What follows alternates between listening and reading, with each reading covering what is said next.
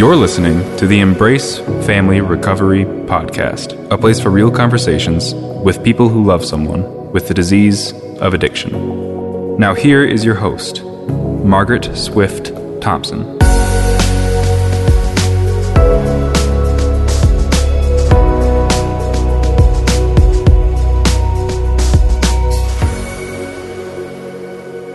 Welcome back. Today, I thought I'd try another solo episode. I've had a few people inquire about monkey chatter. I refer to it quite a bit in my interviews with people, and I thought it would be helpful to explain it for those of you who may not know what monkey chatter means. The Embrace Family Recovery Podcast.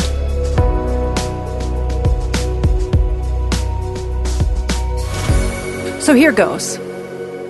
Back in 1996, I started my training in working with people with the disease of chemical dependency. I was a student at Hazel and Betty Ford in a year-long program where I was learning about this disease.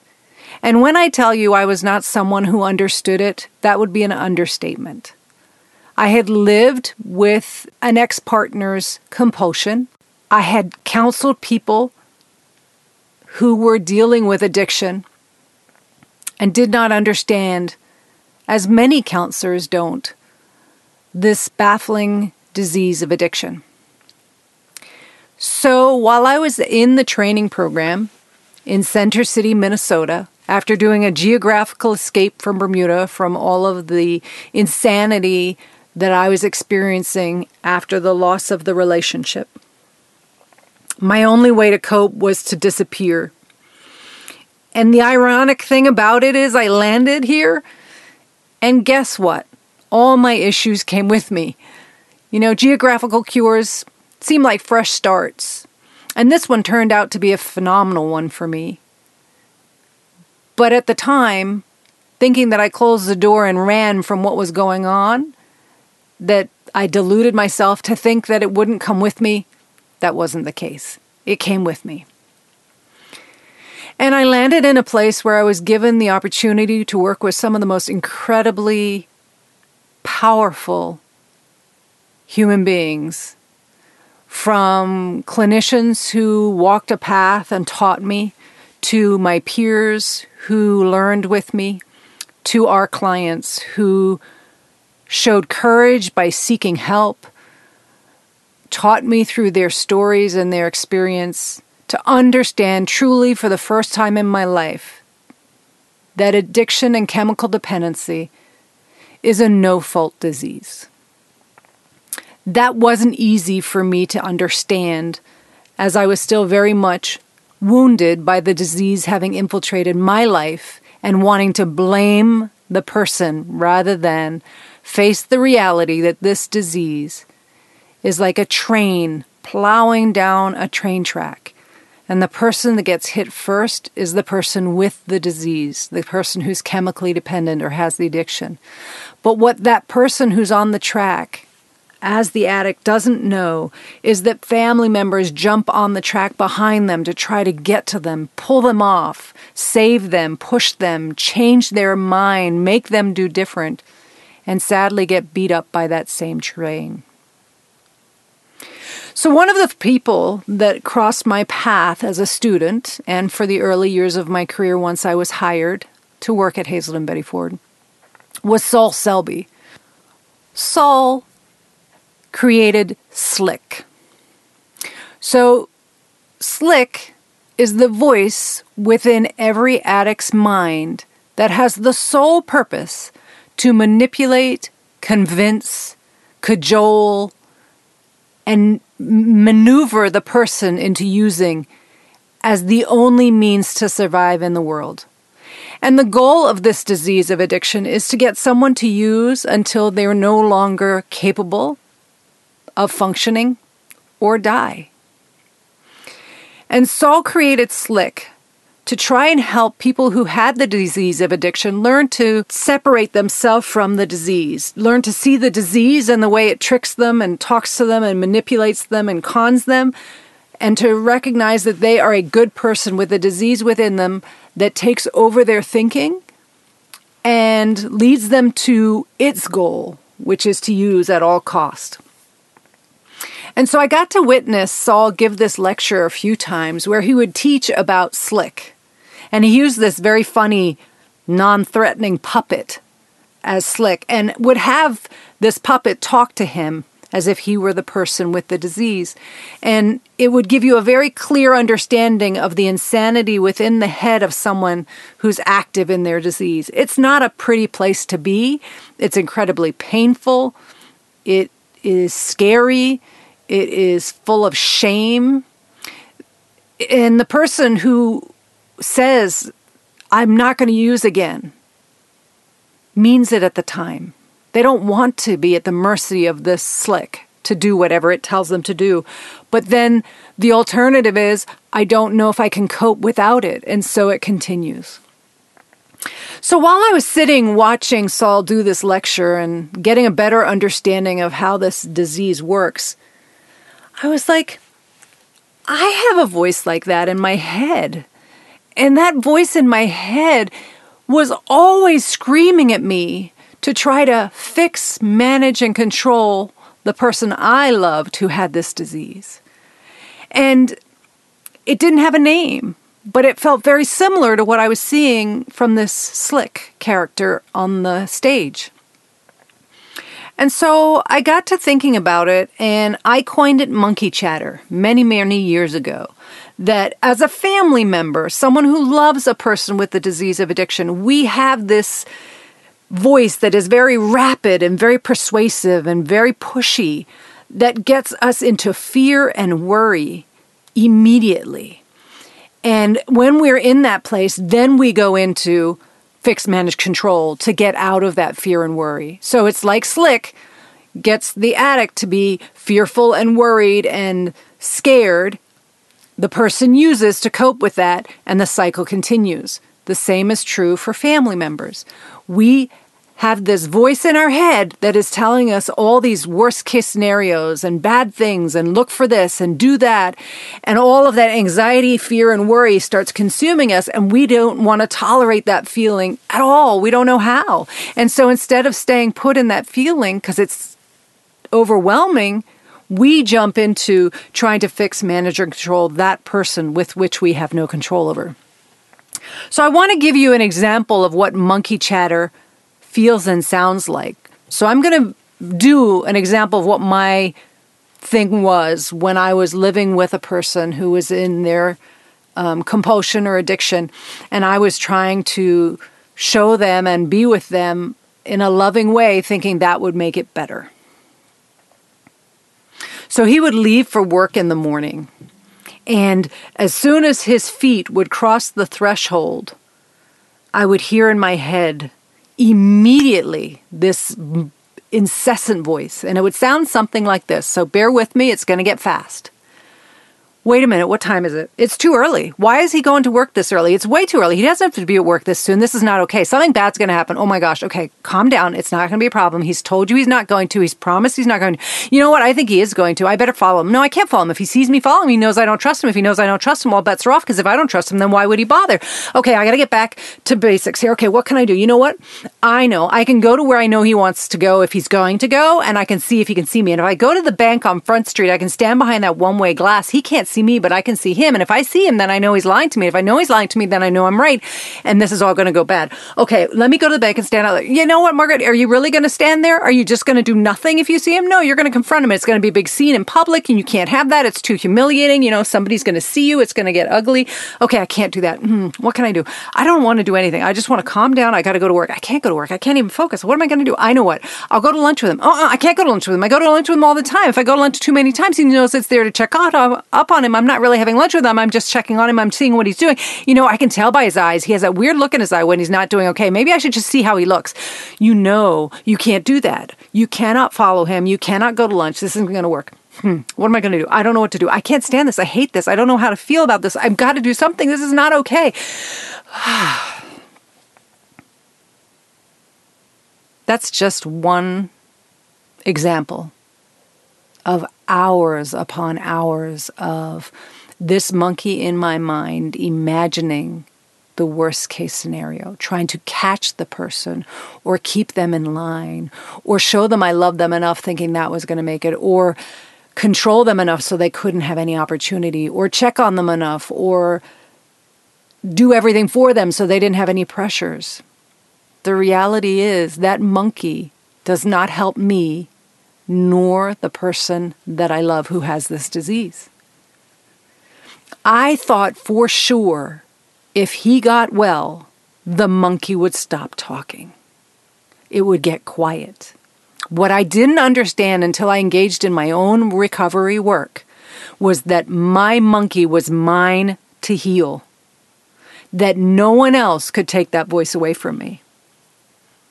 Just as no one can take someone else's slick away from them, that they have to work within the community and the fellowship of recovery using the tools and the steps to get well. And let that power from that voice lessen and lessen and lessen so that it no longer controls our everyday movements and actions. This podcast is made possible by listeners like you. Can you relate to what you're hearing? Never miss a show by hitting the subscribe button. Now back to the show. That monkey will still show up today, and I'm not in that relationship and haven't been in decades. That monkey will show up, for example, when I receive a letter in the mail with no return address, because when I got the most devastating news of my life, it was through an anonymous letter in the mail. And to this day, 30 years later, I still have that when I see a letter. It's way less, but it's still there. And then the voice is, who is this? What is this? Is this bad news? Is this going to be awful? Is it going to be okay? And it starts that fast. That monkey still shows up for me when someone I love is struggling. And it's this nonstop revolving chatter about what I should do, what I shouldn't do, how I should jump in, and I have to get back to basics to quiet it. So those of you out there who relate to this, and when I have done that before in, say, a family program or a seminar, people will be like, oh my gosh, have you been living in my head? Oh my gosh, were you listening to me? No, I think it's universal. When we love someone who has this disease and we feel so powerless, that's what happens to us. My healing to the point that this voice, this monkey, doesn't control my everyday has come through the 12 steps of recovery, has come through accepting and admitting my powerlessness, and then surrendering to a higher power, the people I love and care for. And that hasn't always been easy and still is difficult. What I will do, though, is if I'm worried about, let's say, my daughter, I will send angels to hold her, watch out for her. That's my calling my higher power. If my monkey chatter is very active, I'll use the Serenity Prayer. Each stanza I'll write out, I'll journal, to try and get some clarity on the things that I'm hearing in my head and what of them I have power or control over. Usually the worry and fears that my monkey throws at me are 99% of the time things and people that I am powerless over. The unknowns of life, the worries and the fears that I can't predict. The other thing I'll do is call someone in program, and I'll say out loud what I'm hearing in my head to diffuse the power it holds over me. What I work hard not to do is go to the person that my monkey is screaming at me about to try and make them responsible for making me feel less scared, worried. It's really futile to do that, because if there's been a history of dishonesty due to the disease, we don't trust them yet anyway, so anything they say may give us a breathing room for a minute or two, but very quickly the monkey will be like, yeah, but how can you believe them? How can you trust them? You've been lied to for years. Why would this be any different? It's like going to the bottle for an alcoholic to seek the answers. It never will provide us what we want. The monkey does get quieter with our program, our recovery. And the monkey can get quiet even if the person we love is not in recovery. However, it takes double the work because the ever-present fear that comes with active addiction is very high while they're active. It's still high when they're in early recovery and can still be high when they're further along in recovery. Where we as family members need to step up our program and deserve all the help it can give us is around our triggers. So our triggers are sounds, smells, sights, tastes, behaviors that immediately kick up an old memory that was really bad and take us out into the future and what is going to happen that is awful. So, for example, one of the ones young people will tell me is getting off the bus. Driving home every day on the bus was really painful because getting off the bus in the past, finding mom, dad, or sibling passed out or cut because they fell was scary and overwhelming and upsetting. And so after that happened, getting off the bus, every time going home, not knowing what condition that person was going to be in. And even once the person entered recovery, got help, and was sober, that riding the bus home didn't stop being scary until the person felt like they could trust further and more and not waiting for that other shoe to drop every drive home.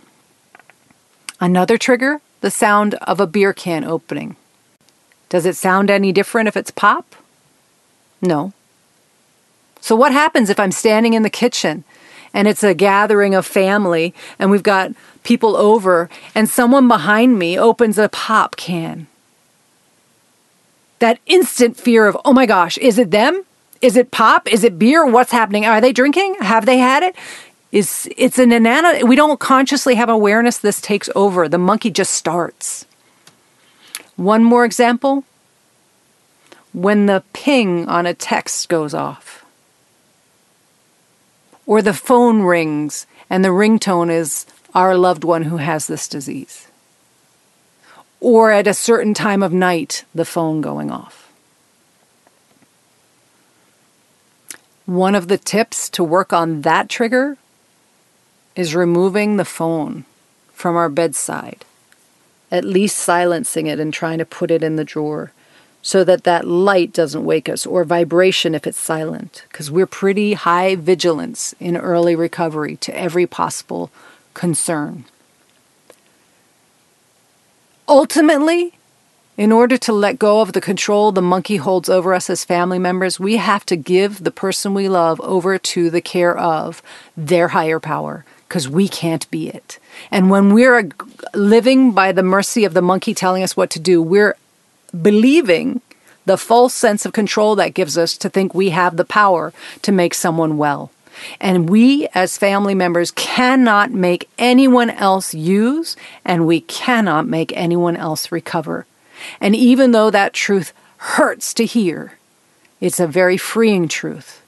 And in early recovery, if we don't have a belief in a higher power, and I certainly did not, who or what can we turn them over to? Can we turn them over to the care of a treatment center? Can we turn them over to the care of their 12-step community? Can we turn them over to the care of angels, people who've passed, who you believe might be out there watching over them? Can we turn them over to the universe at large? Can we look for evidence that there is something out there that will help them when I can't? And it's a day-by-day thing. The greatest combator to the monkey and slick when it comes to this family disease is living our recovery one day at a time. Don't expect your person with the disease to say, I will never use again. Because if they work a 12-step program, that will be taught to them to not say, because it's an empty promise, because no one has the ability to make that promise. Can they say, I commit to staying abstinent today? Yes. And as a family member, that's hard to hear. I want a guarantee. I want to know. We can't. As a family member, am I willing to let go of fix, manage, and control just for today? Am I willing to work on me and focus on me just for today? To all of you listening, I hope you consider looking for your own recovery support as family members.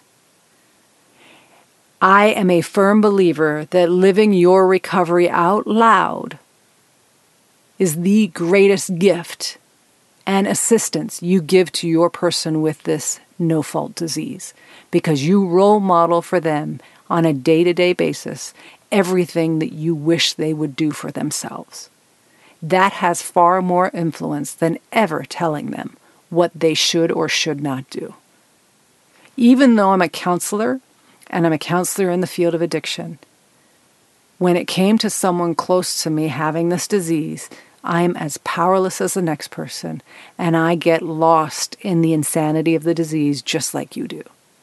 And I need my recovery community and my sponsor and my fellows, my literature, my tools of recovery to help me stay sane one day at a time, so when and if they need me, they can rely on me and turn to me, and I will have the supports to help me do the next right thing for me and also for them. And that gets messy. If any of you are looking for help, check out online meetings. There's so many right now because of COVID, which is one of the few blessings of this pandemic. Go to Al-Anon.org, Nar-Anon, Adult Children of Alcoholics, Codependents Anonymous, Families Anonymous. Find whatever meeting works. Go to your church community. Celebrate recovery. Whatever works for you. Find your tribe, your community. And the other thing I want to say,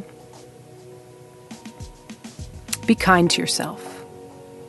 And if you want help from me, please look online at embracefamilyrecovery.com. I have a website with resources and tips and information where all my podcasts can be heard. And you can work with me through the Work with Margaret page. Sign up and we can chat. As a last thing, I want to thank you. I am truly humbled that I have reached a point with these podcasts that over 1,000 downloads have happened. And that blows my mind. I am excited, and I am looking forward to doing more of these conversations with people in family recovery. And I have some great guests coming up. I have my first couple, parents of someone with this disease. I have some good friends and colleagues. And I also have the child whisperer. And I'll let you guess on that one. But it's going to be worth it. So keep coming back and checking out these podcasts. And don't forget that if you don't hear them on your live streaming, Spotify, Apple, whatever, you can always find them at Embrace Family Recovery. All my episodes are there and available for you to play if you wish. So until next time, take care of you, and thanks for tuning in.